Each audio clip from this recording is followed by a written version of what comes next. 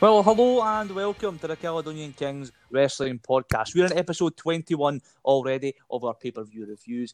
And yes, WCW fans, we are back with a WCW show, and I am absolutely delighted about it. Joining me as ever, my good co-host, Stuart. Welcome back to the show once again, and I'm sure similar feeling to me at this one. I'm so sorry. I expected more of 1999 WCW. But... So many times, when we pick a WCW show and we look at the card and we look at maybe what's going on, we think, yeah, let's give it another go. Mm-hmm. And every time we've went, why do we keep doing this to ourselves? Constant letdown, man, isn't it? I mean, don't worry, this is going to be an entertaining podcast because if it's not enjoyable, we take the absolute piss out of it. So don't think, we're in for a shocker here. We'll just bow out now. Absolutely not. But don't watch the pay-per-view, though. No, don't watch it. No, just listen to us ramble on about it. So tonight, Stuart, you're going to be the Dennis Rodman to my Jay Leno. It's that kind of level of pay-per-view here tonight. Yes, it is. Just before we actually go into this week's show, last week obviously we dropped the William Regal episode. Just a wee touch back on that one show because I think that's probably the best episode we've done. I think it was so enjoyable to dive into stuff like that. It was a very fun recording session. It absolutely flew by. It ended up like an hour and 45 minutes. I was marking out to Regal. It must have taken about 3 hours to record that and get that edited down. It was very enjoyable. Yeah, it was too enjoyable. I think in the next one we're going to let find people on Twitter, maybe have a wee go, so they're not too selfish all the time. But I think we'll get to that one when we come to it. I think nice to have a wee break, do some pay-per-views, and we'll get back where, because that takes a lot of time. It's an absolute pleasure when it's a guy like William Regal as well, and it's really, really good. But it's nice to delve into quite a lot of things and pick out, what you want to talk about and do them due as well. And I think we did that with Regal. So if you haven't checked that one out, check that one out as well. So we're covering Road Wild 1999, of course, WCW's Road Wild events. Came originally from Hog Wild in 1996. They had to change the name because I think it was the Harley Davidson Owners Group or something like that. It was HOG. Some piss like that. And Bischoff was furious about their feelings. This is their World Wildlife Fund.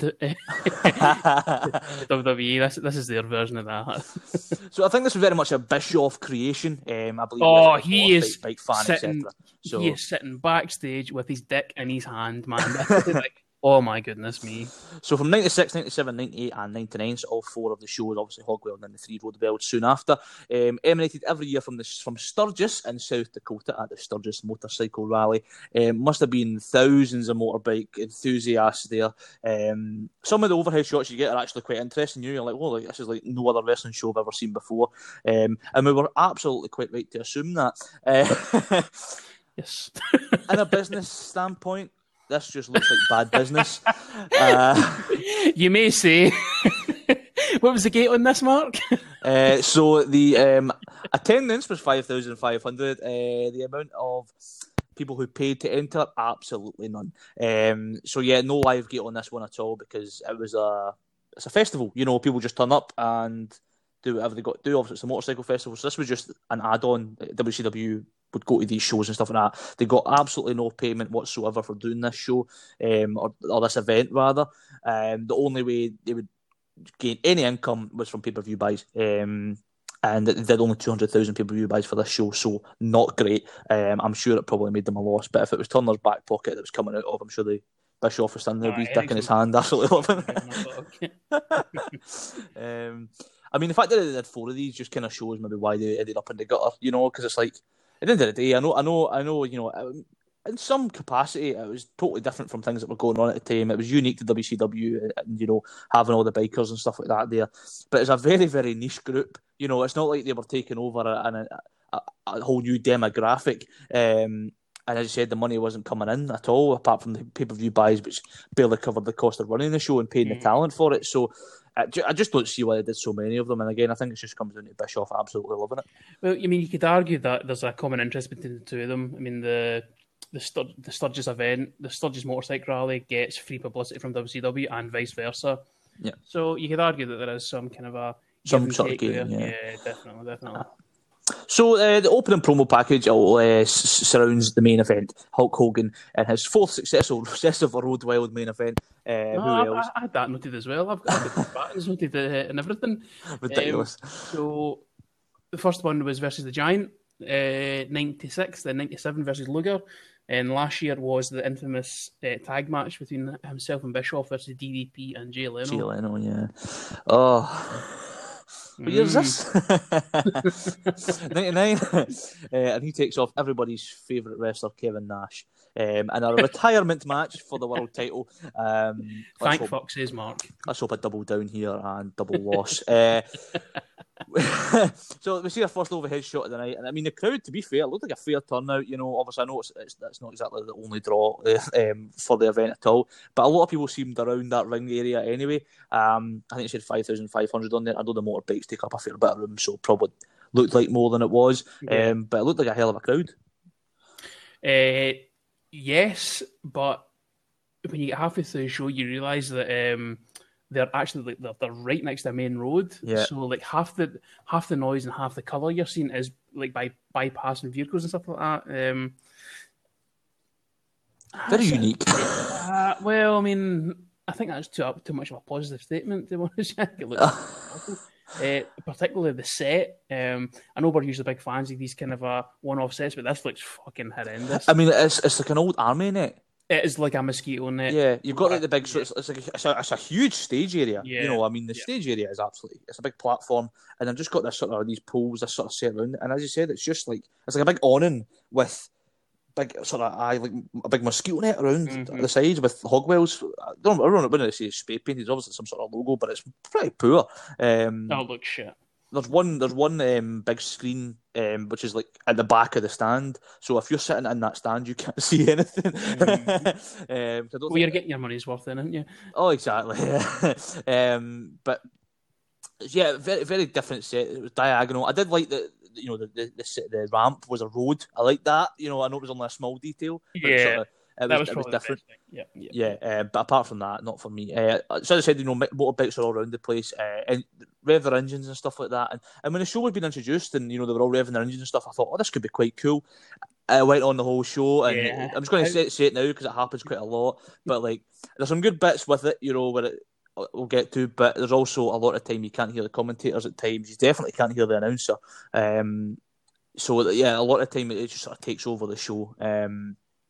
Not for me. The novelty wore off very quickly. Yeah. Speaking of commentators, did you like Tony Schiavone's wee leather jacket, black shades, French beret outfit, man? Yeah. He's looking sharp, man. We did him J-skate here and there for Mike Tenay as well. So, commentary team, Tony Schiavone, Bobby the Brain Heenan, and Professor Mike Tenay. I love this little commentary team. Heenan is not quite obviously 92 Heenan, but he does have some good ones tonight as well. So not insufferable like he was sometimes, or not totally checked out like he also was sometimes. Mm-hmm. So after talking down the card for a wee bit, we get the build for the first match, and the opening contest is Rey Mysterio Jr., Eddie Guerrero, and Billy Kidman, soon to be named the Filthy Animals. I think they were actually named that on the following Nitro. I'm calling them the Filthy Animals. Yeah. Oh no, please do. Taking on Vampiro and the Insane Clown Posse, made up of Violent J and Shaggy Two Dope. I will refer to them as the fat one and the scrawny one. I have no idea anything about them, if I'm being honest with you. I just know that they were some sort of musicians, but I think it was a rap duo from Detroit, who are also famed to be kind of pretty good wrestlers, indie wrestlers. Like car crash wrestling, or no, like actual wrestling, like wrestling, man. I thought we'll discuss it near then, but I thought they were pretty fucking good in this match compared to who they were in the ring with. They were in the ring with Eddie Guerrero, and they didn't look that out of place. Yeah, I mean, they were sharper than what Vampiro was. Well, I've got to say, this is the first time I've really watched Vampiro in a match. Fully, to be honest with you. I think I maybe been in the background, but he's not really pulled me into a match. Yeah. Opening contest, Rey Mysterio without a mask, I was a bit like, oh, fuck, I forgot about this. Did you like, so when Filthy Animals make their entrance, they get the shittiest pyro, and Ray and Eddie just turn around and they're pissing themselves laughing at it. What was that for us? It was like a big cartwheel thing, wasn't it? Yes, yeah, that's exactly. It was fucking two cunts standing with sparklers either side of their arms. That's hilarious. Amazing. Raven is accompanying the face-painted weirdos. To complete the Deadpool stable, as they are known. How small is this ring? Did you notice? I thought it looked fucking tiny. Yeah, it does. Like, I know famously, WCW would do that, but I felt it looked like an ICW small ring, as in like 16 by 16, because sometimes they would do the 18. Well, it's WCW done a 16 by 16 ring, but this looked smaller than that. This looked like a wrestling ring in a gym hall. You know what I mean? That kind of size ring. Yeah, because especially in the multi-mans, it looked like they were falling over each other. Yes, I just don't think there was enough room for more than two people in the ring, and the ref. They're small guys as well. These are cruiserweights. Well, fucking three of them are at least. Get food up, isn't? The other guys certainly are. It was strange. I think it's to do with I think there's that much colour into the crowd. Well, that was my next point as well. Was the lighting? I mean, you can't light an arena or an outside area in daylight. It's that simple, and it was very distracting because everything just blended into one picture. With the moving stuff in the background and the crowd, they all looked the same. It wasn't like the spotlight was on the ring. Everything was just bright, so you kind of get drawn into what's inside. So I think it's agree with that. Yeah, I would absolutely agree with it. And I'd also add to that it's because they don't have the WWE style black barricade. There's no division. There's no separation between the foreground and the background. Everybody just blends it, and because I noted this in particular that the wrestler's attire is so shit and so street clothes, they just blend into the crowd, so no one really stands out. Yeah, that's a really good point. No, the barricade obviously splitting up, and as you said, it was very low budget. It was very, very indie. The match, yeah. So typical multi-man match. Anytime there's any momentum for one team, the opposition comes in and cuts it off, and it kind of just goes on and on like that. In terms of actual moves being done, not bad. Especially considering obviously ICP are in the match, who they're obviously not fucking well-known wrestlers. Yeah, I thought they were very basic in their offense. They were basic, but they weren't sloppy. No, I agree. Apparently, Cornette hates these cunts. That does not surprise me. It does not surprise me whatsoever. Vampiro hits the Falcon Arrow, or to give it its proper name, the Vampiro Spike. Lovely. Oh, what an amazing name! Fantastic. That was on the outside as well on Mysterio, wasn't it? Ray takes that on the outside. Yeah. It's this is my first kind of note of these wankers in the crowd revving their bikes. Yeah, it's so annoying. This is so loud. We're only 5 minutes into the first match and I'm finished with it already. So I'm going to try and not mention it throughout the rest of the episode. Just as a overlining point that I was annoyed during every match because of it. Yeah. Ray gets thrown across the ring by Vampiro. I think his offense is not bad, but I just think he looks so awkward and slow in the ring, and not like Undertaker in like early 90s slow, where it was part of it. It just looks uninterested, And I don't know if it's him trying to be part of a gimmick where he's just like this sort of zombie character. Obviously Vampiro, I know, but I know what you mean. I just think he looks, especially at the start of the match, where he missed a few of his cues and he struggled with a leapfrog and stuff like that. And it's like basically not even a leapfrog, a step over. When they sort of go down and step over, just stuff like that. And it's like. That was early on in the match. He did sort of, warm up as the match went on, but I just thought, Christ, this guy's meant to be the wrestler of the three, I had noted that what I originally wrote was, fucking hell, Eddie, he is far too quick for Vampiro. But I quickly reversed that to what a fucking big useless bastard that Vampiro is, man. He's very much like a big, even slower Baron Corbin. He's got a build. That's exactly what his build is, man. It is Corbin with a bit of face paint on. So Kidman gets a tag. Ray takes a beating for a while, and the Filthy Animals run back. Sort of match breaks down. Eddie's tilt-over backbreaker is absolutely gorgeous. Ray hits the Bronco Buster in the corner. Vampiro takes out his own man, the wee scrawny one, whatever the fuck he was. And Kidman hits a shooting star right on the skinny one's noggin and gets the win and the pin. 12 minutes, 22 seconds. I thought it was a solid enough opener. I fucking loved this match. I thought it was really, really quick pace. Very little rest spots, which again I was very surprised at considering there's two non-wrestlers in the match. I'm going to just call them non-wrestlers. I know they can't, but I'm going to call them non-wrestlers. They just went absolutely full tilt. It goes without saying, obviously Eddie is the star of the match here. Obviously in hindsight, it absolutely was the correct way. Ray's split-legged moonsault that he hits just before Kidman's hot tag was fucking gorgeous. Yes, that's a rarity, that one. Clip that. I have absolutely no doubt in my mind that this is the high point of the pay-per-view. Well, it's funny because you'd watched this show before me, and we're going to break the fourth wall here. Yes, we do communicate sometimes to say, watch out for this one, this one's a good one. And you said to me this was fantastic. And I remember watching it thinking, when does this get going? And then I watched the rest of the show, and this match for me just moved up the totem pole without having done anything because the rest of it was so fucking shit.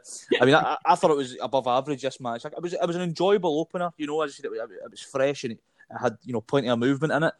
All the wheels were going in the same direction, you know, it was nice. I felt like there was a bit to be desired. You know, I thought there was maybe a bit more in there. I thought maybe, you know, there would have been some more high spots given who was involved, etc. But then I realised we're 99 WCW, and I realised what was coming up in the rest of the card, and thought, yeah, this was probably one of the best matches of the night. You also need to keep your expectations in check. The fact that we are at an event that no one has paid to get into. Yeah. You really need to be dissecting this as a house show rather than a pay-per-view. Yeah, because that's very much what it is. Carry on. Move on. Absolutely. So next up, we get the recently reunited Harlem Heat, Stevie Ray and Booker T, of course, taking on Kanyon and Bam Bam Bigelow for the WCW Tag Team Championships. Kanyon, Bam Bam Bigelow, and DDP were the Jersey Triad. So they used to use the Freebird rule as well, I believe, because they were a trio, but obviously they had the tag belts. Yeah. Any memories of that group in particular? Nope, me neither. Stevie Ray and Booker T, of course, would become WWE Hall of Famers, actually. I mean, a real mainstay tag team in Nitro era WCW. I kind of felt for Booker T here because I'm like, I know you were lumbered with him for long enough. You finally got away. You became a great singles talent, world champion quality, and you're fucking back to where you started. I just kind of felt for him a little bit. Maybe they just never had anything for him, but looking at the main event scene, I can see why he never got in there. I don't mean that's because of the quality that was in there. I mean because of who was fucking running it. Chris Kanyon promo to start us off here. He does his best Everybody Loves Raymond impression. You might be a bit too young for that, Mark. But so. They've got the exact same accent. It's the Queen's New York accent. No, I mean, you've skipped over the best part for me. Did you watch their entrance? No. Oh, you've missed an absolute bit of gold. Bam Bam Bigelow comes down with a title around his waist. The announcer's naming him. He throws his arms up in the air, pushes his belly out, and the fucking belt pops off. What a fat bastard! Oh, that's fantastic. I had to pause. I was absolutely pissing myself. I also said, "Why is Kanyon wearing his Moss House coat?" I mean, what is the attire? I'm back here, innit? So, as you say, this is the first time the bikers actually overcome the promo aspect. So when they grab the mic, they just rev their engines and you don't fucking hear a thing. Kanyon realises that they're not going to hear him, but he just gets out anyway and moves on. I quite like this when it's the heels because it kind of like it's a way for the crowd to shut them up. So it's kind of like a way for the crowd to fight back. And then they worked it in a few matches later on as well, where I think they maybe realised they were backstage or like, you know what, if we keep grabbing the mic, they're just going to shut up for the heels, you know. So I thought it was. Again, unique. I'm going to use that word, but I thought it suited the crowd in that regard in terms of fuck you, you know. Yeah, it saves the crowd from actually having to put in energy to boo them. So yeah, fair enough. You just shut them up. So the crowd's work rate suited the rest. The crowd are surprisingly accepting of Harlem Heat. I was reading about this a few years ago. So the first couple of events that they ran, particularly in this neck of the woods at this event, let's just say the crowd weren't exactly rolling out the red carpet for the African American talents. You know what I mean? So there was you know. The word racist got thrown around, obviously. Yes, there was some racial insensitivity from the crowd, yes. Because I think I've listened to Bischoff's podcast on the first Hogwild that he did and stuff like that, and I think that was something that, you know, Conrad had mentioned to him and stuff, you know, that sort of thing was going on. He said, you know, I mean, you're in the deep south and you've got... you know what, it's not even the south, mate, it's actually in the north of them. It's in the north of America. Was it? I thought it was proper deep south. No, I genuinely thought it was the south of the country as well, but it's absolutely not. It's in between North Dakota and Nebraska, which is kind of a like central United States, but north kind of thing. You know what I mean? Yeah, it's higher up than Chicago is. Oh, that's quite surprising. Then they must have all travelled in. well, yeah. I mean, so yeah, this was a match that happened. Next match, I mean, it was poor. It's just got TV match written all over it, man. So like the faces just immediately clear house, and then the heels regroup on the outside, and then cut to break kind of thing. It's that kind of start. Yeah, nah, fuck off. So obviously I didn't see that thing with Bigelow during the entrance. I've actually noted that he's looking in relatively decent shape here. All right. No, I mean. I know I had a bit of a laughing joke there. He was in decent shape for Bigelow. It really was. I just found it fucking hilarious. You know, it's the old, when your button pops off your trousers sort of. It was like that with a belt. It was fucking hilarious. But no, I thought he looked okay. I mean, he's still fucking clumsy and slow. But you've got Stevie Ray on the other side, so I mean, you've kind of got, that's what I was going to say. Like Stevie Ray, he has power moves, and that is it. No finesse, no technical ability. If it's not a big power move, he and that don't work for me, brother. The quality goes up fivefold as soon as Booker T gets into the ring. Just no question about that at all. Yeah, I very very little a match. Bigelow gets got a bam bam on his nuts in the top rope. He gets fucking perched up there. Booker T gets a hot tag, very much cut off in no time. But CDDP comes down to the ringside. He gets knocked off the apron. It's the most unnecessary interference you'll ever see. What is the point? Oh, it's just ridiculous. So that interference somehow costs his boys the match. It was just absurd. It was just not needed at all. No, and I mean, look at it. On a kayfabe's point of view, you've got 7-time tag team champions in Harlem Heat. Coming back together to take on these two guys who pretty much, I mean, Jersey Try was almost just a bit thrown together anyway. It couldn't have lasted very long. I mean, I don't think they need. It's not like they have to be protected with a ropey finish. It's like, no, you've got this fucking colossal tag team as in a kayfabe point of view. A clean finish, fucking is that'll do. Get your heat back after the match or something if you want, fucking jump them after the match. But get your Harlem Heat back after the match. I totally unneeded, but Booker T hits the missile drop kick and Harlem Heat get the win. So 13 minutes, 6 seconds, felt like double that. Because I fucking trimmed a good 5 minutes off it and it still would have been too long.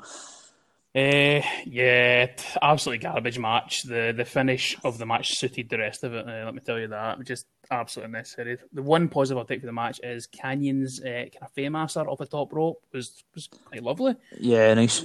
That was a good match. I thought Booker T looked in fantastic shape as he always does. So the next match, speaking of fucking useless tag matches, Texas Rednecks, Barry Windham, Kurt Hennig, and Bobby Duncombe Jr. What is this shit? They were accompanied by Kendall Windham, Barry's brother, of course. Versus the Revolution, basically Shane Radicals, Perry Saturn, Dean Malenko, and Shane Douglas. Is it shite because Shane Douglas is in it? Aye. Yes, do you think he's been at the Burger Van? He very much has been rattling the... You can speed bag his chins, man. Fuck me. That was a shock to the system, I was like, oh my goodness me. That's I'm there, Who's the fat manager? I mean, I'm not in tremendous shape myself, but my goodness, he's let himself go. I'm also not a professional wrestler. So, so Texas Rednecks and Revolution, any memory of either of these? Absolutely do not, man. Can we just talk about how shite their theme song is? Texas Rednecks? Aye. Rap is crap. Oh my god, man. This has got Jimmy Hart written all over it. If you've never heard it, it's called Rap is Crap, brackets I Hate Rap, and it is on WCW Mayhem, the music album. I'm sure you can find that on Spotify. It's hilariously bad. I'm not sure it's on Spotify because I had a look is it not? For something separate on the show, but I did have a look. But I think you can probably pick up on eBay for very little. I'm sure you should. Yeah, have a wee look on YouTube. I'm sure you'll find some of the songs from it. But oh my goodness, I don't even know what to say. No, I mean, some of these guys. I mean, Barry Windham and Kendall Windham are the sons of Blackjack Mulligan. Obviously, Kurt Hennig, Mr. Perfect. Everybody knows who he is. Bobby Duncombe Jr. Now, I didn't know who this guy was. Apparently, he died in like January the next year. So I think he was quite young actually. Okay. But he was the son of somebody as well. I think it was. I thought I'd looked it up, but obviously I haven't. But I believe they were all second generation. Is where I was going with this. We'll call him Bobby Duncan Senior, probably. That's probably what he's called. You know what? It is. Is it actually that? It is. You know what? It's Duncan Senior. It is. So yeah, they're all second generation. I think that was why they were sort of thrown together, like that. Oh, right, okay. You know who should be managing these cunts? Jim Cornette. Oh yes. Talk about a perfect match of. Or fucking what do you call him? Colonel Parker. Oh, but yeah, absolutely. Yeah, Southern as it comes. Southern dandy. Yes. So Saturn before the match cuts a dicing promo. That's sarcasm, by the way. Oh, it's a promo his fucking life here, isn't it? He's always famed for a good promo on our podcast. I've saw a few of his promos for this podcast, and my goodness, I've yet to see a fucking good one. So the match gets underway. Pretty much an expanded Blackjack stable is what we've got here, isn't it? It's like obviously Blackjacks with a few more members in there for your Texas fucking Rednecks. Mm-hmm. Match goes too long. Very little happening. Malenko and Saturn fare pretty well. Douglas comes in and goes downhill, so at least they know where they stand. I don't even mean that in terms of a quality point of view. I just mean that's when the heels took over when Douglas got in there. Rednecks get some heat, to be fair. They do get some heat. Full tags left and right, but behind the referee's back and stuff like that. Saturn gets an Arctic tag. My God, you wouldn't even know he went in. And the match breaks down. Malenko gets a cloverleaf in. What a fantastic! He just applies it so well. Gets cut off pretty quickly. Saturn sort of clears out the ring and hits the DVD for the finish at 10 minutes 57. As I said, too long again, but it's still the shortest match yet. I didn't think it was half bad, to be honest with you. Just very punch kicky and bog standard. I just didn't think it was. It was garbage, I thought. Also, the guy wrestling in a t-shirt can fuck right off. That's Barry Windham. Yeah. Yes, that's Barry Windham wrestling in a t-shirt. Yeah. Duncum. I'm going to call him Duncan. Come Dumpster. Come Dumpster takes. He takes Perry's finisher. He is back on his feet before Perry is for like the post-match brawl. Oh, it's a fucking embarrassment. To rebook this pay-per-view, you would like to stick Dino and Perry in a tag team versus Harlem Heat. Take the best of what you got, put it together, and I don't know, put the rest of the cunts in a battle royal or some shit like that. Even here, even Hennig looked bad, and yes, that's what I wrote. Fucking poor Hennig, man. Like he deserves better. Yep, we're going downhill gradually here. So, fucking hell, man! It's a deep decline, steep decline rather. Buff Bagwell versus the Cat, obviously Ernest the Cat Miller. We say Sonny Ono. Sonny Ono looking like the lost member of the Village People in his nice wee tight leather waistcoat. He looked like fucking 2003 Rock with his leather trousers and his waistcoat and his shirt. Fuck me. So, African American wrestler Ernest the Cat Miller has Confederate flag designs on his gloves. Hilarious. Just digest that for a moment. Whilst calling the crowd rednecks. So he's a bit all the place. He's very much trying to be. He's acting like he's the fan favourite, so he's that sort of that heel doesn't quite realise he's a heel. Delusional. Delusional. That's the word I was looking for. He's obviously been to the Steiner School of jawjacking for this one. He's absolutely jawjacking. He's not even down the ramp towards the fans yet, and he's already more than them. Before we get the stuff, oh yes, Buff is the stuff, and he is fucking swole. He has got the body, but he's also got the late 90s gel-ridden fringe, man. Oh yes, sliced bread fringe, fantastic. Fucking hell. Usually like Attitude Era, the camera scans the crowd and they'll zoom into the tidy looking bird man with the big tits or something. Nice looking ones, yeah. Well, at Road Wild, we get a leathery 50-year-old Karen with her tits just about covered, man. And give it a look. I was like, oh no. The best and only chant of the night was directed at Ernest Miller, and the crowd are chanting "Pussycat" at him because fantastic. He's a cat. It's relatively funny. It's creative. It's PG, but it's creative. I liked it. I didn't like that. Babyface Buff Bagwell. That's a strange, very strange. I find that really strange. I remember him in a tag team with Lex Luger, totally buffed with the buff face as well. It's the only time I remember him being face. Nah, he needs to be a cocky heel. Like, look at him. He's posing the whole fucking time, exactly. And it's kind of like, once you're over, you can do that because you're like, look at me, and they're like, oh, that's fucking, Hogan did it, Well, Batista used to do it as well. Like, he used to take up the top rope and pose, but fucking hell, this guy loves to. I bet he likes to look in the mirror, man, have a wee jack off, man. Crude, but reality. So this is sort of like an intermission match. It's very much this is the match. Yeah, get them going again. Yeah. The ref blatantly sees a low blow and then pretends he was looking elsewhere. Did you notice this? Yeah. I think he was up on the top. Buff was up on the top and he fucking low blows him. The ref's looking right at it and he goes, he's looking for Sonny to see if he can have a jaw jack with him. He's like, oh, you clumsy bastard. Come on now. Brilliant. I liked Miller. During the match, he went outside to jaw jack the crowds again and he's outside teasing the big fat bastard in the front row. Did you see this? He pulls his thing, he's like... he's get that gut away, mate. This is fucking family TV. Like, fucking size of the bastard. I mean, it's clearly, absolutely boiling, and this guy's his tap off, big fucking huge belly. He's taking the piss out of him. Oh, there's a lot of fat shaming on this show. Then, if Hogan's ego was someone's belly, this is it, man. It's fucking enormous, man. Holy fuck. I mean, there's not much to say about this match at all, man. It's I found it very, very start-stoppy. You know what I mean? Yeah, I say it was very much roll out the crowd sort of thing. Yeah. Like it was phoned in by the two of them. Bagwell's offense is so soft. It's worse than Shane McMahon's like punches and stuff like that. Totally dominated by rest holds and the interaction with the fans on the outside. Again, I mean, as you said, it feels like an intermission match at a house show. But again, when the tickets are free, what do you expect? I mean, I might have noticed, Sonny Ono, he was shit. I mean, he missed his cue 2 or 3 times, and he was trying to choke Bagwell on the ropes, and he just didn't look like he was doing any fucking damage, And it's so simple. It's such a simple part of the game, when you're fucking pulling down somebody's neck on the rope and stuff. So I thought, like, at least if he got his bits right, maybe would have got some heat. But because it looked like shit, they was bothered. Buff gets the win, rolls up Cat for the finish, and then attempts to roll him up. Somewhat rolls him up. I'm pretty sure the shoulders weren't done until the fucking count of 3 came down. Yeah, but it was a very, very cold finish. But as once again, the loser's right back up on his feet and gets his seat back after the bell. I did absolutely pot for Sonny Ono mocking Bagwell's poses. Yeah, though. Do you like the gun show and stuff like that? Yes, go on then. I'll have all of that. I love when a guy with no muscles shows their muscles. It's fantastic stuff. I'd have liked if they'd cut to the fat bastard in the crowd who was then pumping the guns as well. That'd been brilliant. I'd have made it. So this is the part where I sat forward and sort of about tuning into this one. US heavyweight title match: DDP versus Chris Benoit.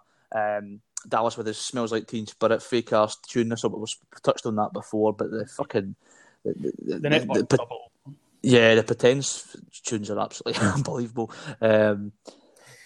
This on paper should be match of the night, without a doubt. It's 2 of your crispest wrestlers. DDP can work the crowd like no one else can. Benoit not so much, but he's got the technical ability to carry it through. But then DDP comes out and starts hitting it with the Maw jokes. Hi, literally, your Maw's this, your Maw's that. I've got to be honest, this match felt arse a bit backwards. I understand, obviously, I'm not going to say, well, this guy was a face and this guy was a heel. So it felt like because obviously the heel calls the match, and Page's offense is very boring compared to Benoit's offense. Yes. If it was roles reversed, Benoit was doing the most of the offense and DDP was fighting for the comeback, would have been a million times better. A million times. I've no doubt about that at all. But basically, the majority of this, obviously, no DQ match, so the majority of the match, Page just beats on Benoit, chokes him with his belt and stuff like that, and it's it was fine. It was fine. It was just like it just didn't feel like a Benoit match. It wasn't involved very often, very much, until the finishing sequence. Really, it takes you out it takes you out the belief of the match that this kind of tall streak of piss can out wrestle the Canadian crippler, the fucking Wolverine, who is a wrestler. Yeah, I mean, I know it's an ODQ, and you can sort of add that into it, but they didn't utilise it, did they? I mean, at all. They did not at all use it until fucking Little Nate gets the shit slapped out of him, and DDP takes his belt and then starts whipping Benoit with it. Yeah. And then we'll just gloss over the symbolism of Benoit getting choked with the belt. Yeah, absolutely. I deliberately never wrote that down, and you still mentioned it. Yeah, it was an uncomfortable thing to see, but we try and keep things positive here, so we're just not mention that. Sorry, man, on you go. Say Benoit finally kicks off, hits 3 German bridging suplexes, getting Lovely. 2 counts on all of them. They were absolutely immense. He heads up top. Canyon appears, gets pushed off. Bigelow hits the worst splash I have ever seen off the top. I mean, he literally jumps off, lands on his feet, and then falls on him. Yeah. It is the fucking worst. I like the comedy. He was miscommunication with Bigelow headbutting Page in the crotch. Not the first time we'll see this for the night. And then Benoit getting the diving headbutt for the win. 12 minutes 14. I thought the finishing sequence was quite fun. I quite enjoyed that. Yes. I liked stacking the odds against the babyface. You maybe think he's not going to win this year. Finally using the no DQ stipulation. But I said if it wasn't for the 10 minutes up until that being flat, it would have been a much better match. But yeah, 2 minutes of good wrestling there towards the end. So I thought it was fine. Really more Benoit's offense. I would totally agree with everything you've said there. Not bad, not great, but it was a good showing for Benoit to win against the numbers game. As the Revolution were looking on the TV screens backstage doing fuck all, seeing their man getting beat down. Geeks. Fucking nerds, man. I thought that last few minutes was probably the best part of wrestling on the show and stuff. So I maybe even put this up there for one of my favourite matches on the card. There wasn't fucking many contenders, trust me. But I thought that was probably one of the better ones. Before we get into the next match, they also give away a motorbike for some promotional shit. I'd kind of just zoom by it. I definitely skipped this part. And next up we get Sid Vicious versus Sting. Sid the Millennium Man. Aye. Any idea what that's about? Jericho? Well, it just seemed... you know what? It just seemed like something like that. The Millennium Man sounds good, let's give him it. But it had nothing to do with... there was nothing there to explain it. It was just a fucking nickname to be smart and witty, I suppose. But... black and white Sting in the daylight. It's very much Undertaker daytime WrestleMania, isn't it? Yes, strange. But he gets the reception of the night so far. Oh yeah, because he looks like an absolute fucking star. Whatever he's doing, doesn't matter who he's facing, what kind of shitty match he's in, where he is, he will get cheered because he's the biggest star they've got. Fuck you, Hogan. Don't think we've had Sid in the show before. Sid, definitely not. But. What do you think of Sid? I mean, well, that is so odd because I have actually got the same question written in my notes towards you. My only memory of Sid, two memories of Sid Vicious are the calamity ending to the '92 Rumble. That's right. Hogan pulls him out. Biggest heel turn on it. Yep, and when he jumps off the top rope and breaks his leg. Yeah, I mean, I never hear too much bad about him. No, but I never hear too much great about him. I think. No. I mean, you look at him and I'm like, fuck it, what a specimen, man. Mm-hmm. Jesus. Not a great worker, but for the era that he was in, he didn't have to be, I don't think. I think he could sort of get away with just being a big, powerful badass. I've no issue with the man himself. I thought I'd ask because it's one of those people who sort of, he had a lot of big runs at the top, against, not really so much, I don't know, the championship for a while, but not really making the top main event scene, but he was always there or thereabouts, And... Yeah, I mean, absolutely. I think it's just because he was one of many. He seems like a forgotten name, doesn't he?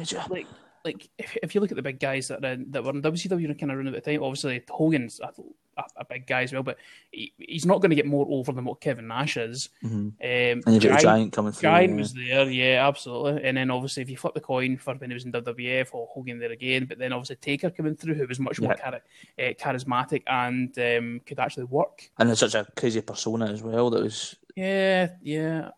I mean, I did prefer the Psycho Sid stuff. Yeah, you know what I mean. But I think, as you say, man, he seems like a genuinely nice guy. If you look at his Wikipedia page, there is a part of his legal troubles. He was pulled over for not wearing a seatbelt.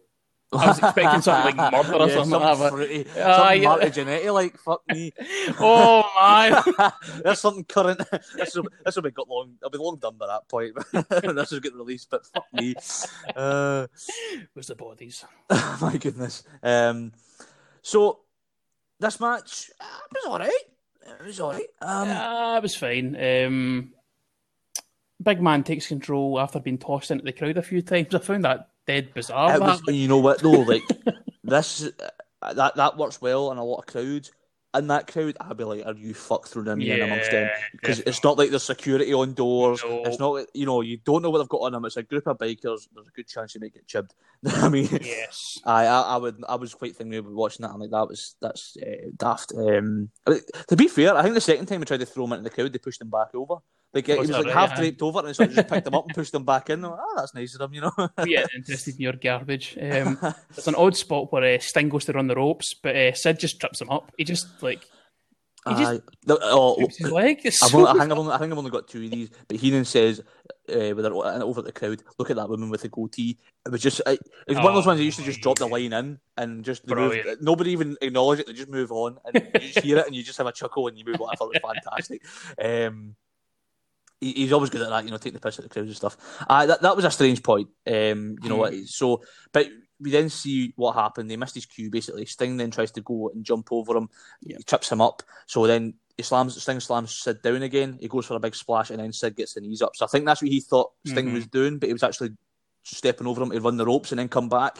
And it just looked a bit thingy. So it was weird. The commentators fucking give him credit to it. That's genius. They fucking ate it up, man. So smart. Look at that ring awareness. Oh, fuck off. Brilliant. So Sid just looks to deny Sting's comebacks over and over and over again. And that's pretty much it until the finish. A few chin locks for a young Orton, takes notes as well. Yes, absolutely. Sid goes to the top rope, and as I say, you always get the fear when he goes to the top rope. Yes. I fucking Sid hits a choke slam. Pin Sting in the middle of the ring. Aye. We got a nice superplex, which I was surprised, which Sid took rather than delivered. And then I think Sting went for the big Stinger splashes. Yeah. Hits 2, goes for the third one, and Sid gets him in the neck and choke slams him. Choke slams him.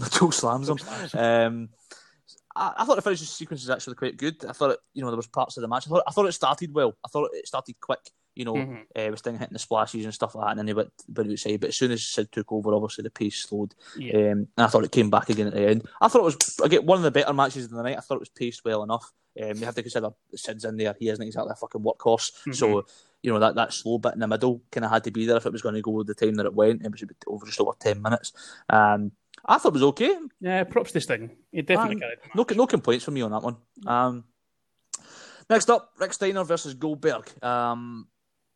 This is a piece of the pay-per-view, by the way. There is no cutting to backstage things. Oh, no, there's nothing. One match. Give away a motorbike. Yeah, the rest of the you get a wee promo package sometimes before the matches that lasts about 30 seconds. It's very, very quick, which is why it was even worse that it was almost 3 hours of show, because it was all fucking WCW matches. So first and foremost, this is WWE entrance theme here. They dubbed that in, so they were actually playing some Megadeth song from that Mayhem CD. That's where I started doing my research for this, because it was it's in dubbed, Crush 'Em, I think the song was called, from Megadeth. I'm like, fuck me, thank God we never got that. So Rick Steiner, quite late on in his career here at this point. So you'd have thought. Aye, Christ. Bit of slugfest early on. It ain't pretty. Should point out the sun is setting here, by the way, so it's getting a bit nicer to watch. Yeah, you can actually see. I'd just like to point out as well that Dave Penzer needed notes for his ring announcements, which I think is the best visualization for people in WCW, not giving 2 fucks about what they do. Like, he's sitting reading it off a bit of paper. Fucking hell. Do you know he's the announcer at TNA right now? Impact right now? Oh, is it?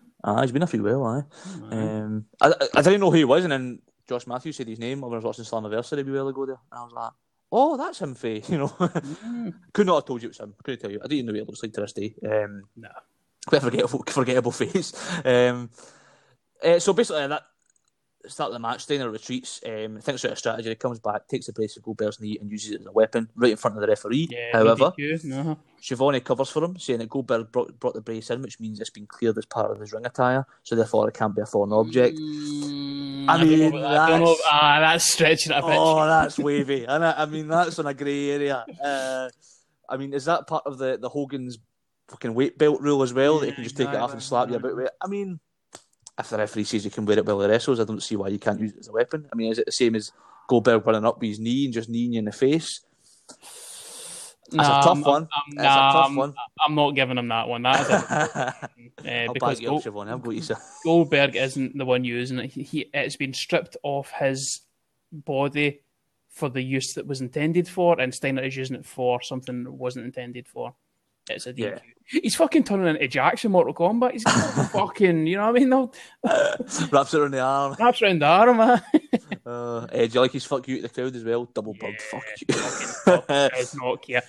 Seeing Rick Steiner do that made me fucking wish Scott was at this pay-per-view.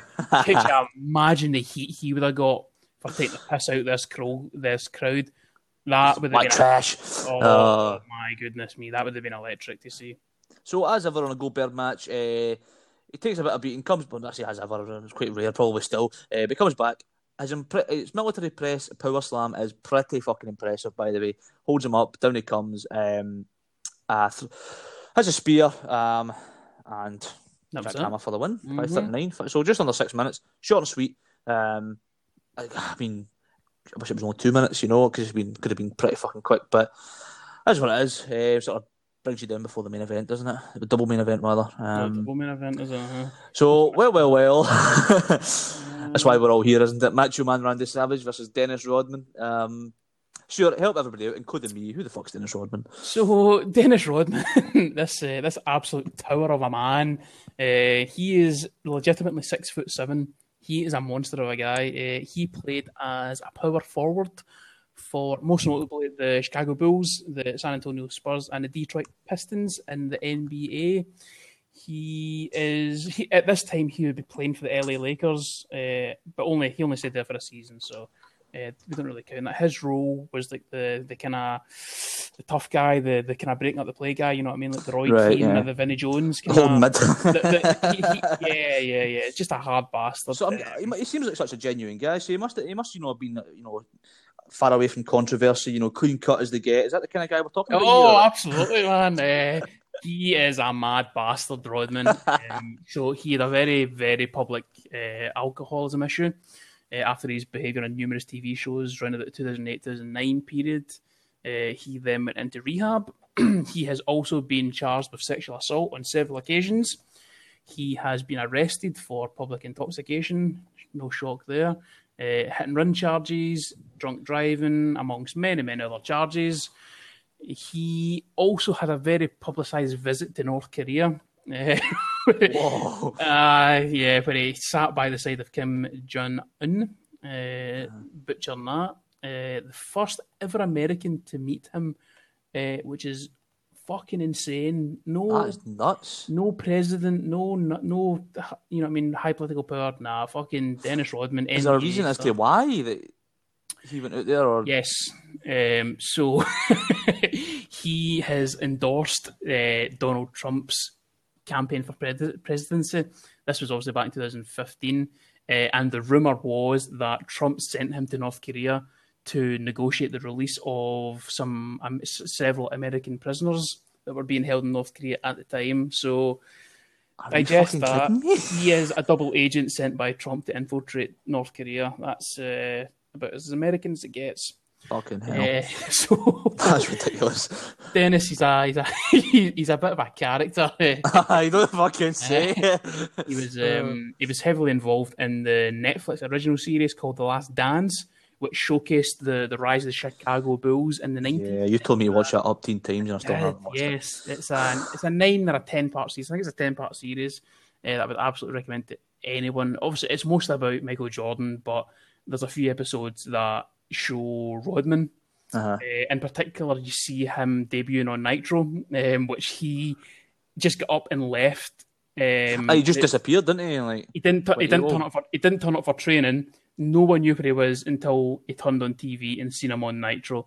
He was romantically involved by Carmen Electra at that point as well, so she's a bit. He does have a background in wrestling, though. He won the 2008 reality TV series called Hulk Hogan's Celebrity Wrestling, which also involved that little nerd from Saved by the Bell.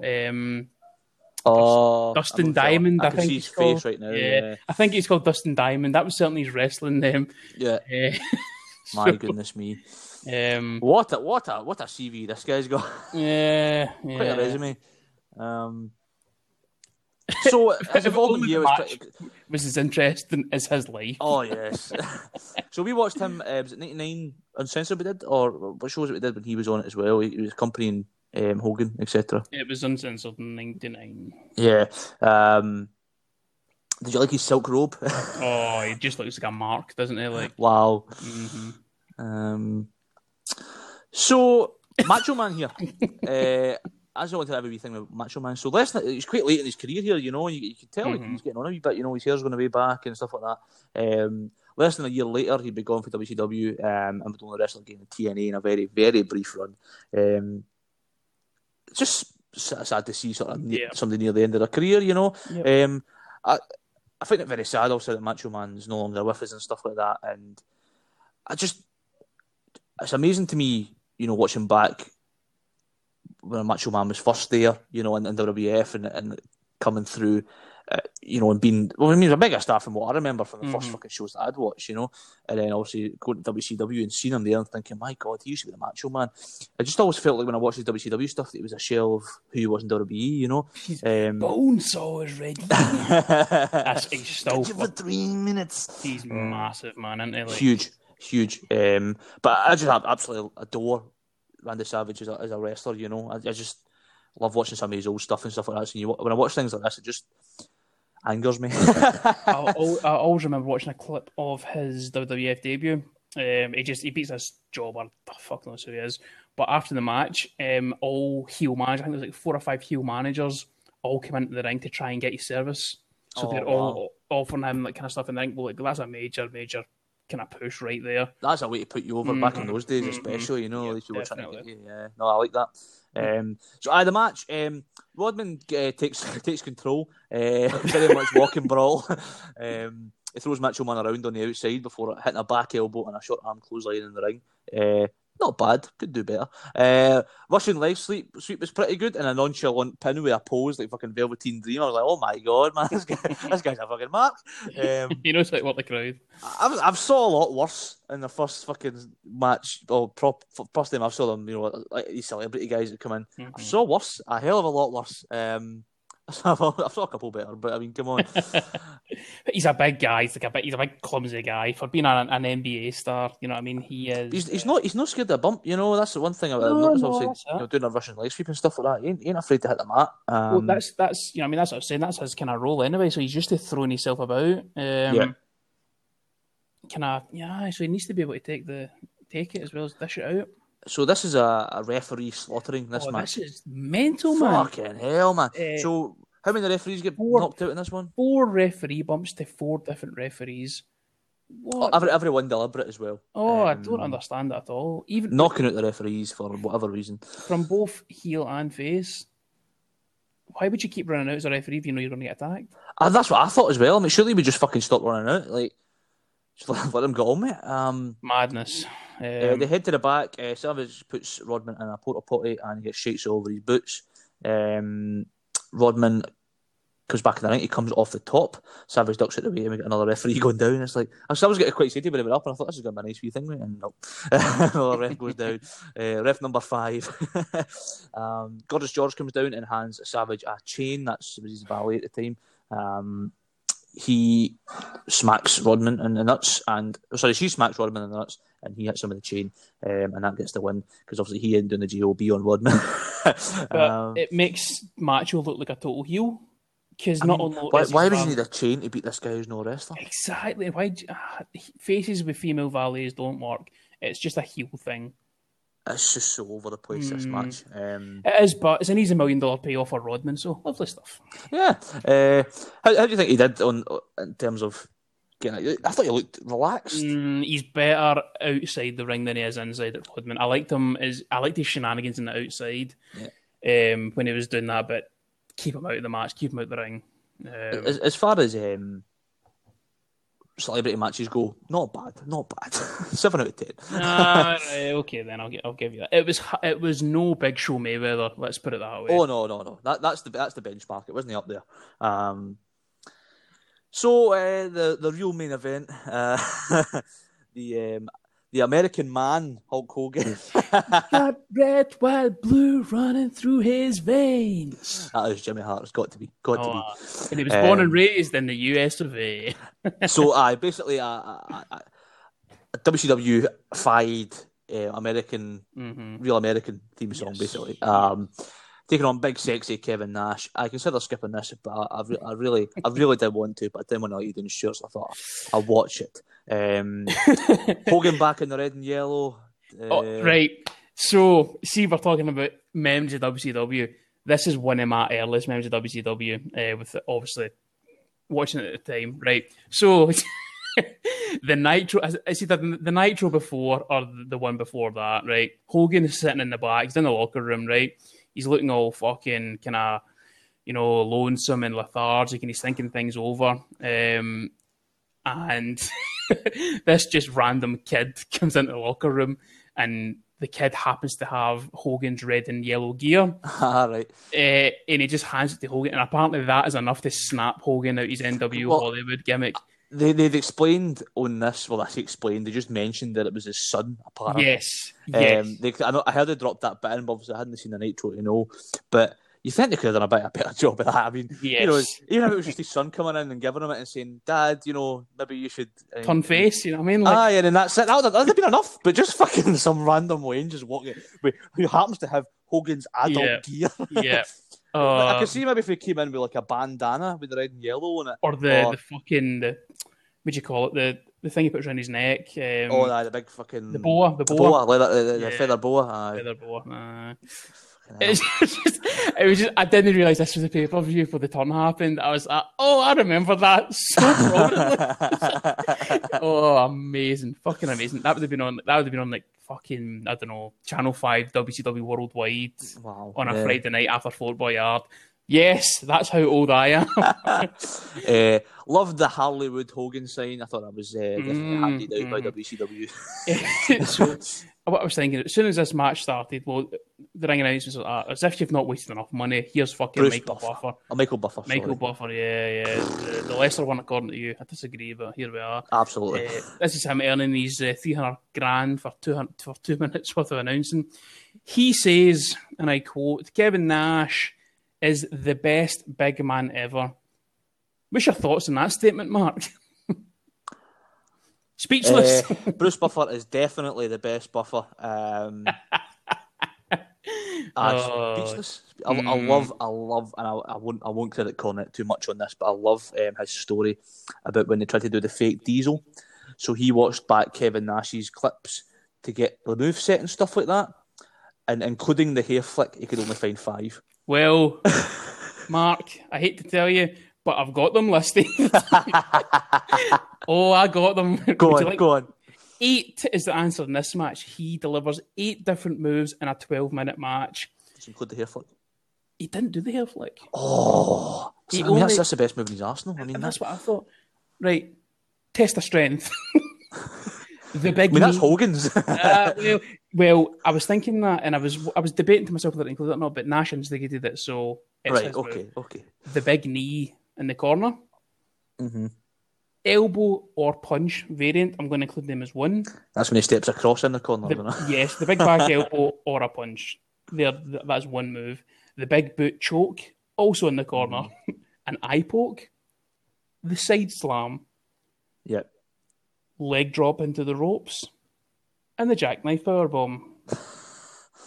That seems about right. That is it. Well done. Yep. Oddly enough, though... Best big man in the business, though. Well... Fuck off. It was much more than I thought it was going to be, but Hogan actually hits less moves than this. Which was astounding. It's, if you've ever watched an American Hogan match, which most wrestling fans have at one point in their life, test of strength, pose, ultra animated, 8 minutes of match with nothing happening. Mm-hmm. Heel takes control for a while, hits the big finish, Hogan kicks out, hulks up, big boot, leg drop, retains the World Championship. That was Hogan's matches against many, many people from the 80s into the 90s. This match follows suit exactly that. 100%. Nash, we'll just go straight to the finish because you've described it perfectly there. Nash hits the jackknife, which is apparently the best powerbomb in the business, delivered by the best big man in the business. That's a lot of B's. I've got a couple of more for these bastards. Ball bags. Aye. Hogan hulks up, hits the leg drop for the win. Absolute, utter shite, and I hate how much the crowd pops for it. This match in the late 80s, fantastic. Crowd will go wild. Millions would tune in to see Hogan overcome another big guy. This is 1999. WWF are running riot. Well, why are you still on this? Just to put it into perspective, what's going on the other side of the fence right now? WWF SummerSlam 2 weeks later delivered Stone Cold Steve Austin champion versus Triple H versus Mankind in the main event for the WWF title. I mean, three talents that weren't there 4 years ago. Exactly. And they've got a guy here who was heyday was 15 years prior to this. Yep.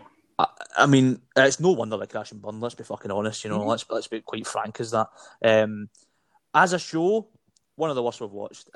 Right. So I mentioned this earlier on.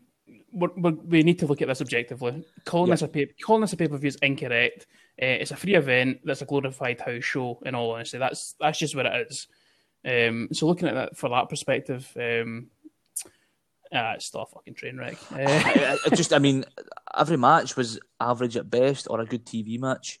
You know, it just felt very, very flat for me. I'm not even willing to go through it match by match because I thought they were all very much on par or being pretty average or pish. You know, I'm interested in what you've graded this though.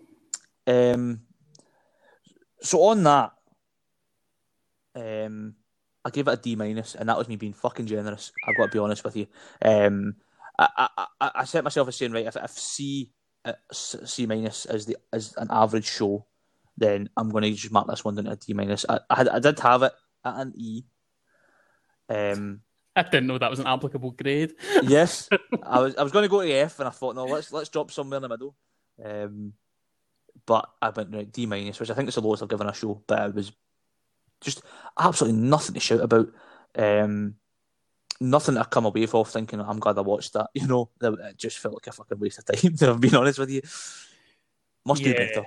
Yeah. I've also given it my lowest grade ever. I thought I was being harsh giving it a D, just straight up D.